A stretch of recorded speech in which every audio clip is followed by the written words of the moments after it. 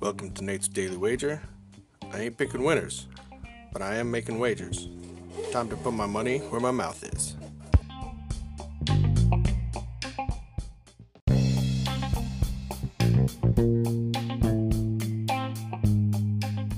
This is Nate's Wager for August 2nd, 2021. And I lost. We're kind of anticipating that, which, sucks, but oh well. All right. So that doesn't mean we drop our idea here. So we're going to stick with it. So I'm looking through, trying to look for something to go under, and I come across this Seattle Tampa Bay game.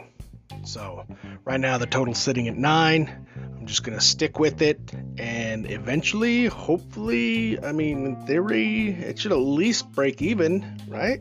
So, all right, so we're going to go under 9 total runs between the Seattle Mariners and the Tampa Bay Rays in tonight's MLB baseball action. See anything better than that? Pound it. That's my pick, and I'm sticking to it.